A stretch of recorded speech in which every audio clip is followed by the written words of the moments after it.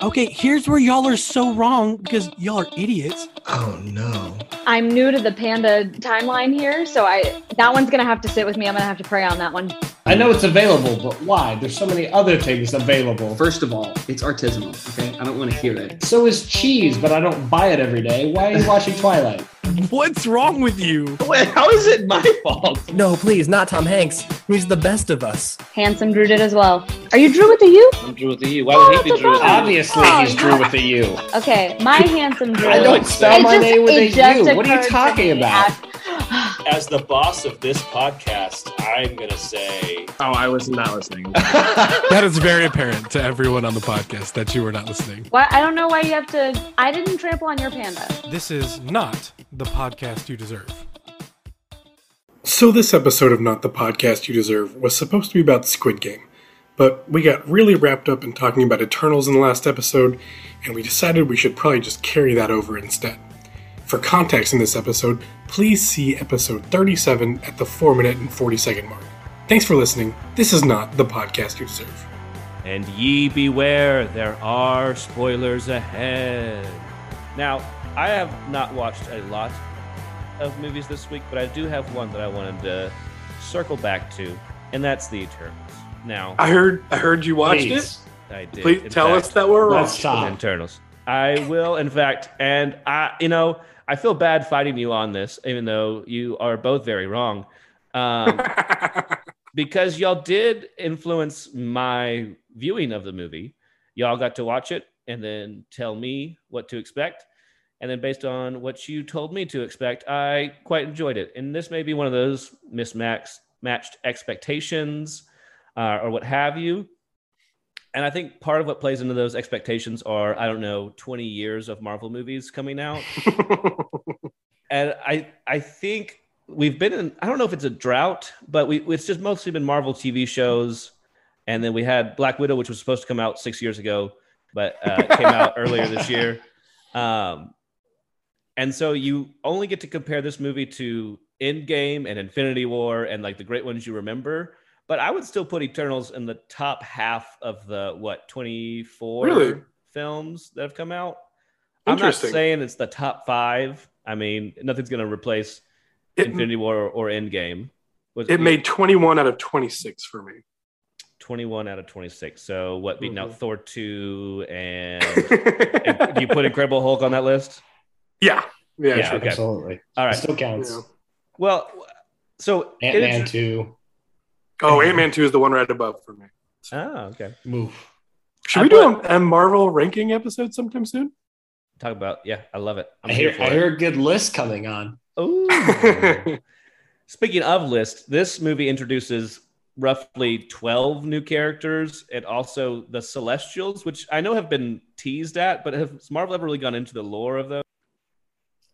Not necessarily the lore, but Ego was a Celestial. Okay. And then in that same franchise, there's an entire city in the head of a Celestial, which is Nowhere, which they go back to multiple times. So it's like, okay, so is the Celestial supposed to be Kurt, whatever his name is, size, or is it supposed to be big enough to hold an entire city? What's his name? Kurt Russell did it. Yeah, he's a planet.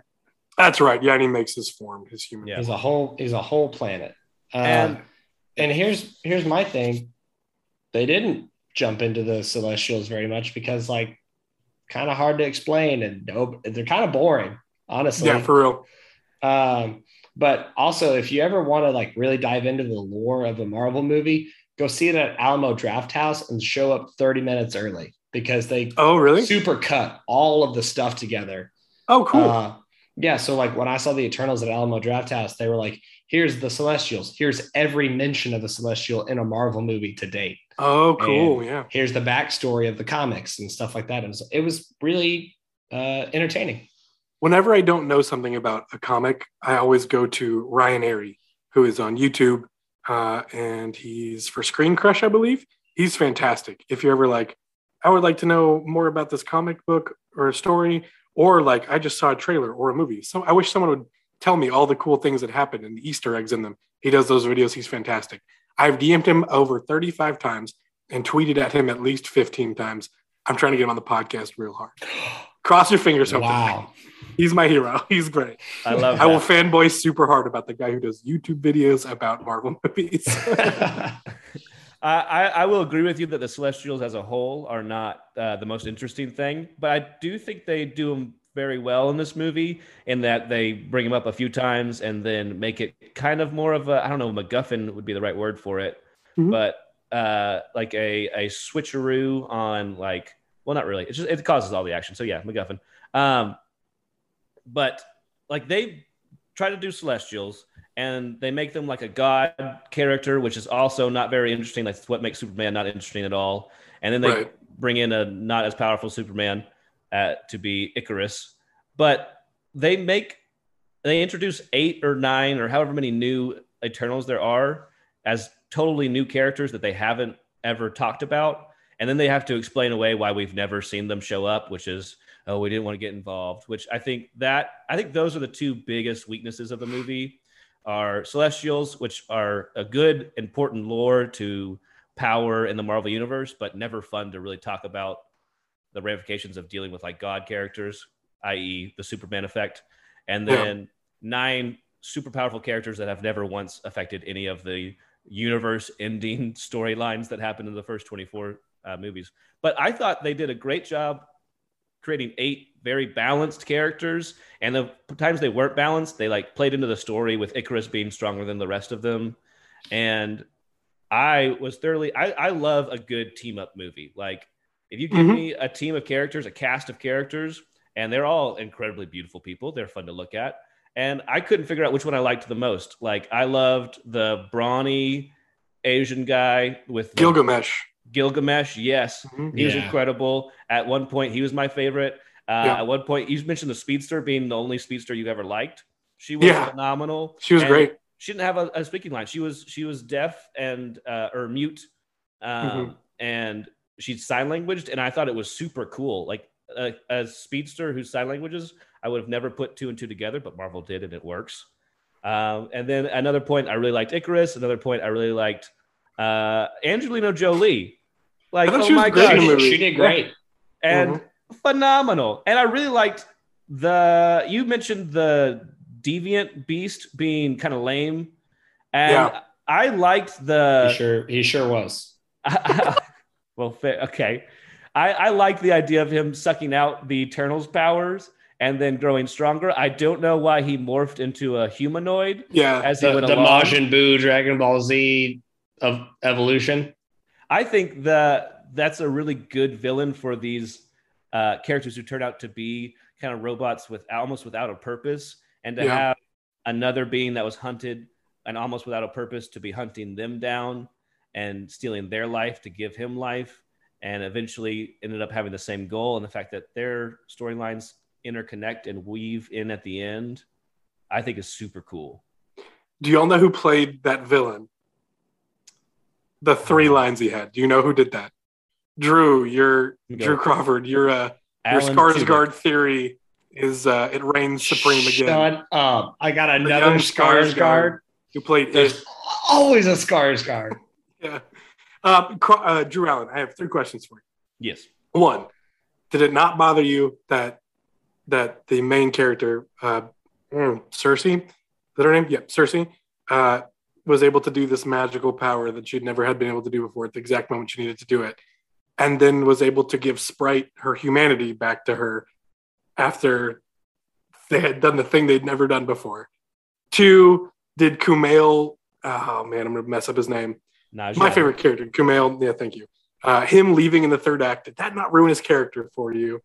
And then 3, did you like this movie, or did you just not hate this movie like we did? Okay, great. First, her being able to do something she's never done. You're talking about turning something into something else? Yeah, because she did it that one time in the forest. She's like, wow, I've been alive for 7,000 years. I've never been able to do this. Okay. And then at the exact moment at the end, she's like, oh, you can't do it. Okay, I'm going to try it anyways. And then she does it. Like, okay. Yeah, because they do the Unity thing, which I also think is one of the weaker parts of the movie. I don't like Unibrain. I think that's a pretty lame plot point. But they needed a way to superpower her up, which, I mean, maybe just having her in contact with a Celestial would have superpowered her up. I don't know. Just make that the thing. It didn't upset me that she turns her Sprite back into human form because she has the power of a celestial for a short time. I mean, kind of a cop out. That's pretty weak. Yeah, not gonna lie. Not the best writing in the world. It's like she's still got the power of celestials, or so we're told. We don't know. No one knows. Like for as long as we're making it all up, and then she won't have it anymore. In case you are worried about her using that later. But the Kumail Nanjiani, I think, is a really good point, both for you and for the movie, because yes, the movie definitely suffers by not having the hilarious Kumail Nanjiani in the third act. But the whole time, the whole movie, his character is not for the team's plan. Like, he is struggling with the idea of saving one planet. He's definitely a follower. Yeah, he's definitely a follower. Mm-hmm. And so I think his character leaving the movie totally makes sense. In the regular arc of like the reluctant superhero or the reluctant hero, like the third act is when with the first act, they've said no. The second act, they've started the journey, but then something happens, so they revert back to their self. The third act is when they say, screw it, I'm going to go be who I'm supposed to be. Mm-hmm. And so I was expecting him to show up in the final battle and like win it for them or whatever. When he didn't show up, I was like, okay, I can't tell if it's genius or if it's terrible that they've redone the hero's journey arc, you know. But it made me not like him. So maybe it was a arc for like a reason, I guess. Maybe that's what everybody does for a reason. I like these movies because I think the main thing I liked about this movie is it introduces 8 characters and it does something different with them. And it's able to do that because these are pretty boilerplate characters. This is a strong guy. This is a fast one. This is a Superman. This is a laser hands one, you know, classic laser hands. Yeah. But like all together, they're not very interesting, but what they do with them, I think as a whole and their dynamics and how they work together and their stories are woven, I think is very interesting. And to answer your third question, I did like the movie, not just didn't hate it. But in response to your response to my response to your second question, which is you asked Kumail Nanjiani leaving in the third act, was that bad? I liked it because of his character. And then you said, I wasn't sure if he's the reluctant hero and his storyline changed. Would it make it better if he becomes a villain in a future Marvel movie? Because I think that's a really good setup, both for that or for like a Guardians of the Galaxy level hero. That's kind of what they do with Baron Mordo in Doctor Strange, right? Right. He does it, but he doesn't want to do it. And then at the end, he goes off and he's going to be the bad guy. Yeah. This might be a stroke of genius by Chloe Zhao, or however you say her name, and the Marvel team. Like maybe their thought process was like, let's deconstruct the hero's journey, the hero's arc, or the way that heroes have always been told. And if so, then I'm looking forward to see where it goes. But that was just really, like, on my drive home from the movie, I was sick in my stomach that he didn't show back up and like help out at the end. Like it made me physically angry. But I guess the good thing with Marvel is it's never a closed book. There's always more. There's always post-credit scenes. Always post. And then so the thing, with the One Direction guy, like whatever, being the brother of Thanos, that opens up some really weird stuff. Marvel is finally Ali as Blade. That's the one. That's the one that matters. Yeah. That's going to be an awesome one. Marvel figured out how to scoop up the only remaining few people who aren't Marvel fans by putting Harry Styles in their MCU. And then...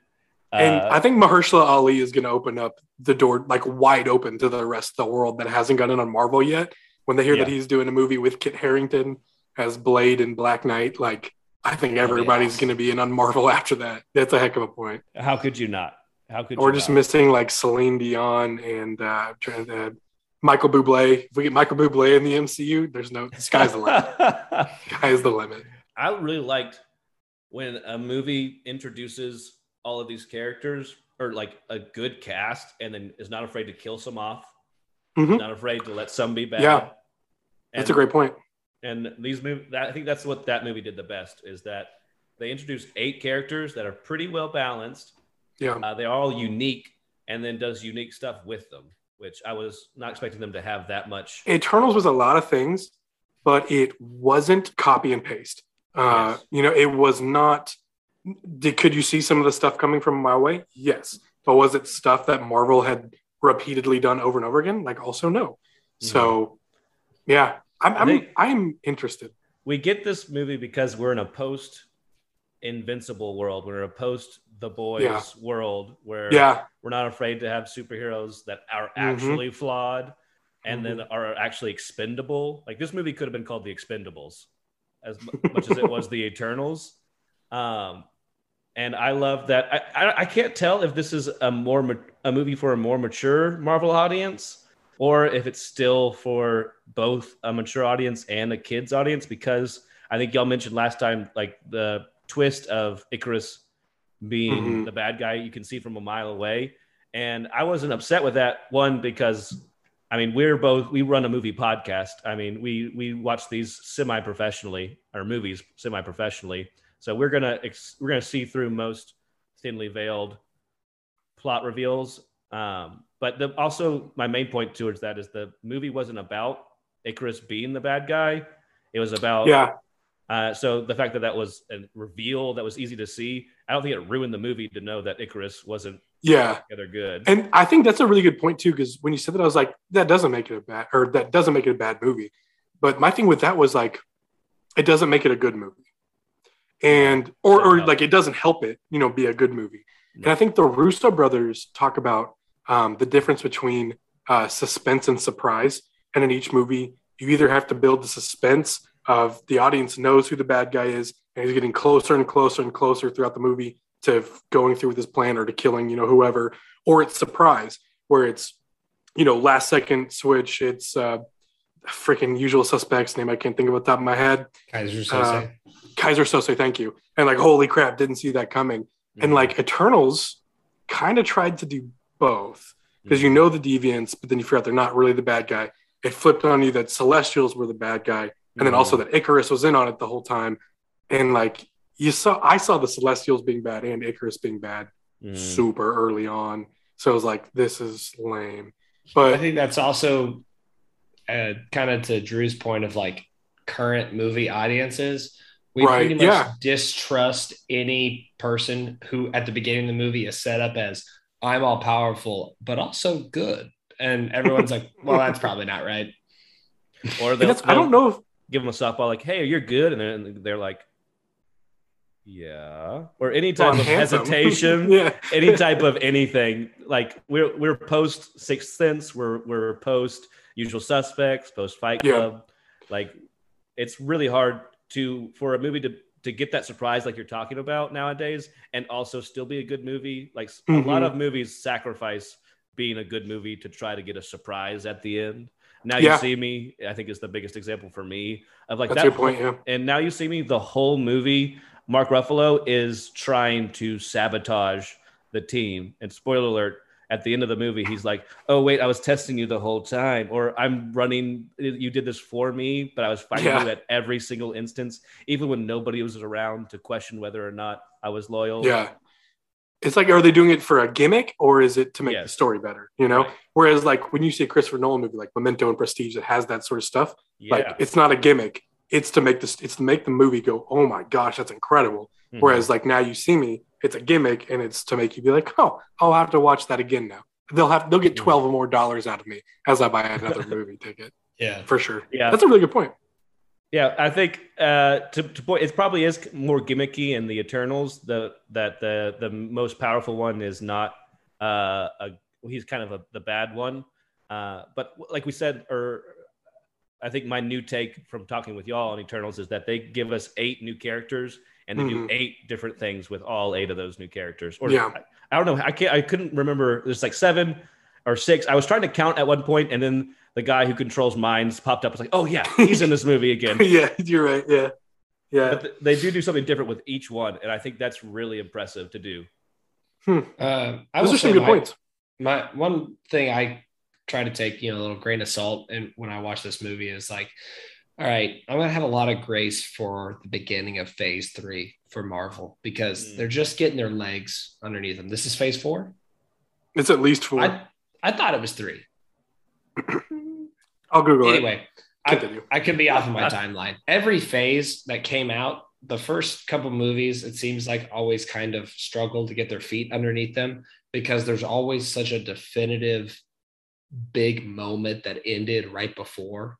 And now they have to kind of establish a new Right. story. And this one is even harder because the ending of the last phase was so perfect and so beautiful. Yeah.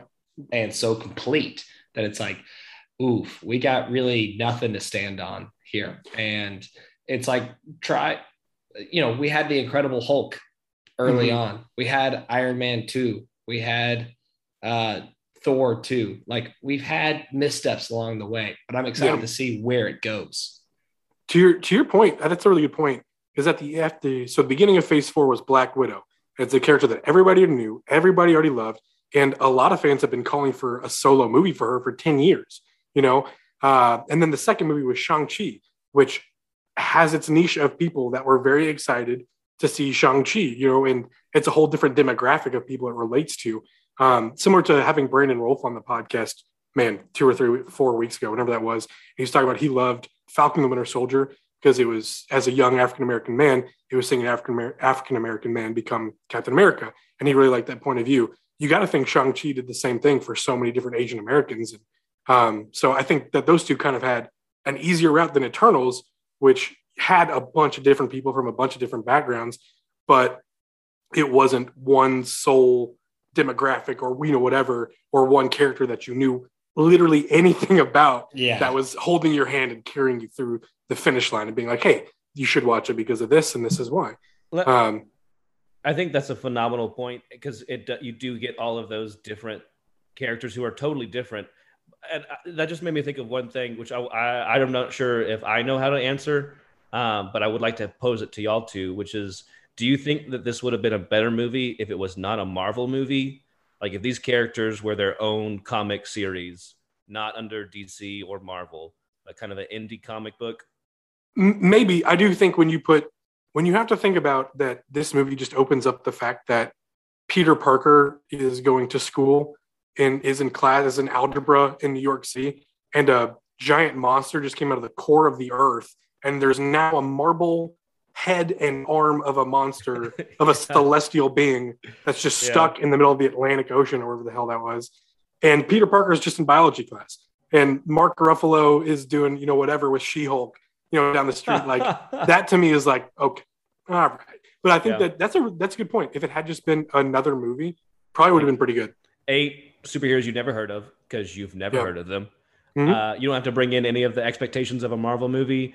You don't have to explain so much of what the Celestial is and how it plays into the universe. Yeah. And you don't also have to explain away why the Eternals weren't in the other storylines. Absolutely. Yep. That's a great point. Because, not to get super comic book nerd here, but Thanos, the reason that Thanos looks like he looks, which is like Grimace, and Harry Styles does not look at all like Grimace, yet they're brothers, is in the comics, Thanos has what's called the deviant gene.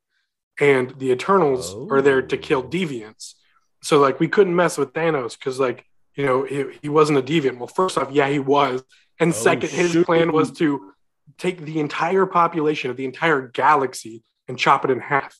So every Eternal in the whole galaxy should have thought, Thanos wants to snap everybody out. We got to go. It should have been a team of Harry Styles. All of One Direction should have been suited and booted up to kill Thanos. And so it's like, man, if y'all are going to explain it away, you don't have to make it bulletproof, but help me out a little bit here and not be like, I can shoot this down in 2 seconds and I can make One Direction reference. I can shoot holes in that all day. So you didn't have to load my gun with bullets. I did it for you. 1 bullet. 2 birds, 1 stone. Well played. I still think that, and this is probably me just being a product of an MCU baby, right? Where I watched solo movie, cool team up movie. Mm-hmm. I would have loved if the Eternals introduced maybe the whole team or introduced the concept one of character them, and then followed 1 or 2 of them on an adventure, and then maybe at the end teased we found a couple of them, and then Eternals 2 was going to be the whole band getting back together or something along those lines. But it was just so many characters and so much history to try to digest at one point that the pacing felt, I don't know, horrible in a word. And it was really, it felt like they didn't do any of these characters that could have been or are pretty cool. They didn't get any real justice because I would have loved to see more of them individually. I was thinking if we had known who Salma Hayek's character, Ajak, is that her name? I believe. Yes. I was thinking if we had gotten Ajak, a movie with Ajak, or maybe a movie with Cersei, or maybe both of them, to understand what makes them different than every other Eternal before them. Yeah. Then I think I would have been able to buy the whole third act a little bit more. But I think you're dead on. It's kind of the Snyder cut, the Justice League problem of you kind of know who these people are, but you really don't. And now we're going to throw them all in together, and you're just going to have to take. Now, the one thing I did like about Eternals that I don't think it's getting enough credit for is the mythology that it does produce. I think is pretty good. It's very Zack Snyder-esque of like these heroes are no longer just things you'd read on a comic book page. They're the lore they're the myth, they're the legends that you grew up reading about, and you can see how they could have, been the Gilgamesh and Cersei, and Ajak and all them. They were what you were reading in school about, and so that makes it a cool tie-in, which I don't think the most the MCU's done with that thus far is show you like Captain America looking at a comic book of Captain America and being like, this never happened, or like see the crappy cartoon and be like, oh, these kids don't even know the truth, and like that's kind of the only wink nod you get. Whereas Eternals did kind of open that door to, this is these characters, you just don't know that you know these characters, and it didn't go all the way for me. Although they did mention Batman and Superman, which makes me think that Chloe Zhao did not watch the MCU, or maybe she was confused, or maybe it was just a hey, we can make fun of the fact that they're competing. Those are super comic book companies. Like, I don't know. Yeah, you don't need to lots have of questions. You don't need to have comic book heroes in your movies that are a shared universe of actual superheroes. Right. Yeah. They could have referenced so many different things that were in their catalog and didn't. No, I love the idea that MCU is like, we're securing ourselves to acknowledge that DC is a fake comic book in our universe of real superheroes.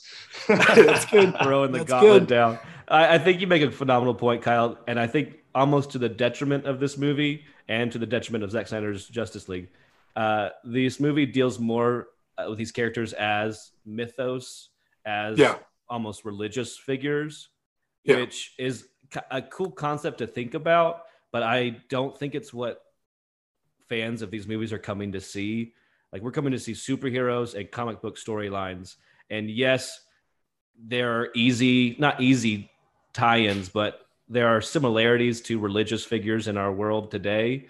But the moment you start trying to make these characters gods, you immediately lose all of the relatability these characters have. And then you have a bunch of difficulties, not only with like, a Christian coming to watch this movie and being like, those aren't my gods, or, Islamic person do the same thing.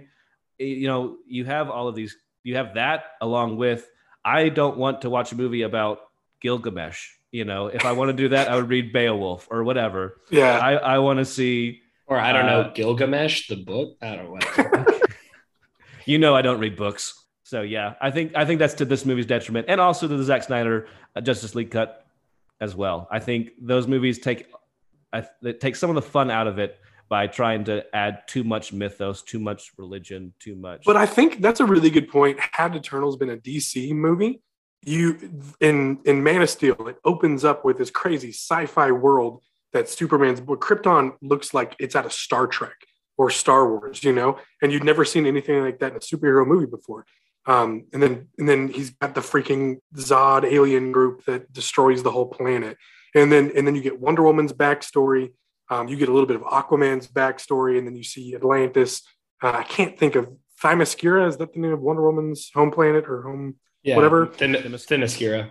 Themyscira. Okay, so but like in DC movies, you're used to that crazy line of mythos, and in Marvel, you're used to, oh, this guy took some steroids, or this guy's really smart and figured out some stuff. That's a really good point. I hadn't thought of it like that. Yeah, I like this movie. I like this movie that it has that aspect to it. I don't like that aspect in my Marvel Cinematic Universe. Yeah, I think when you try to put it in the nutshell of Peter Parker is also in science class right now, I think that does kind of, and Doctor Strange is looking at all of the threats in all of the universes and all of the realities, but he missed the celestial that's sitting in the Earth's core, like right now, like it was already a big enough lapse in logic that he didn't see Thanos coming. His job is to protect the 9 realms. And now you're telling me there was a celestial in the Earth's core this whole time that we didn't know about? He's not very good at his job. Yeah. And honestly, this may be a conversation for a different time, but that's what this whole podcast has been. the MCU just layering every story on top of each other so hard. Eventually, there's going to have to be a hard reset because you can't keep explaining. I think, Drew, you mentioned this earlier. There were 24 world-ending events that happened earlier that the Celestials or the Eternals just didn't get involved in. So having to step around that, is risky logic to say the least, and it's only going to get worse from here. So I think, if I may go into conspiracy theory for you for just a hot second, I think the Spider-Man No Way Home trailer dropped today, and I think. Here's my hope. My hope is that Marvel realizes we cannot keep this up. So they introduced the multiverse for a multitude of reasons. One of those being, okay, we're going to bring in Andrew Garfield's Spider-Man back in Spider-Man No Way Home, and Tobey Maguire too, maybe. But whatever, we're going to bring him back solely so we can set up the Sony universe. Because you think it's complicated now. They're trying to tie in Venom and Morbius and Kraven the Hunter, who is played by Aaron Taylor Johnson, who was already Quicksilver in the MCU. Yeah. So they're it's you're right. It's not getting better. It's getting way worse, especially. And there's another Quicksilver that was already acknowledged in WandaVision. and he was in the Fox X-Men movies. So what I'm hoping is, I'm crossing my fingers, hoping to die, that in this Spider-Man No Way Home, they're truly introducing the multiverse, and they're using this to kick the Sony crap all the way out of the MCU, but also with Doctor Strange and the Multiverse of Madness, bring in at least show you the X-Men and stuff in the Fantastic Four and be like, hey, these guys were here. Okay, they're gone now. But then what I hope the MCU does is they'll show you the beginning title card of a movie will be, this is Earth 616. And that'll be Tom Holland's Peter Parker doing whatever. And then the next one is, Earth 358. And that's where you get Miles Morales as Spider-Man. I think that's what they're going to have to do, which is what the comic books did 80 years ago. I think that's what they're going to have to do, because it is going to get, if they're going to keep making these grand movies on these huge scales, you're going to have to get different universes, or Kevin Feige deserves all the money he's making. Who knows? I think that's a phenomenal point. And that music playing in the background means I think this episode is wrapping up. Guys, how much fun was that? Spontaneous podcast. If you're still listening to this podcast, write in. Do you agree with Kyle's prediction? Do you have your own predictions for the future of the MCU universe? Or do you think that that's way too difficult to keep track of and you would wish that they don't bring in any multiverse? Or did you like Eternals? Like what 33.33 repeating % of our podcast did. If you'd like to answer any of those questions, please write in at NTPYD Podcast on Twitter, or write us an email at ntpydpodcast@gmail.com. We would love to answer those questions on the air, if at all possible. Thank you so much for joining us. I've been Drew Allen. With me, as always, has been Drew Crawford and Kyle Cox. Thank y'all.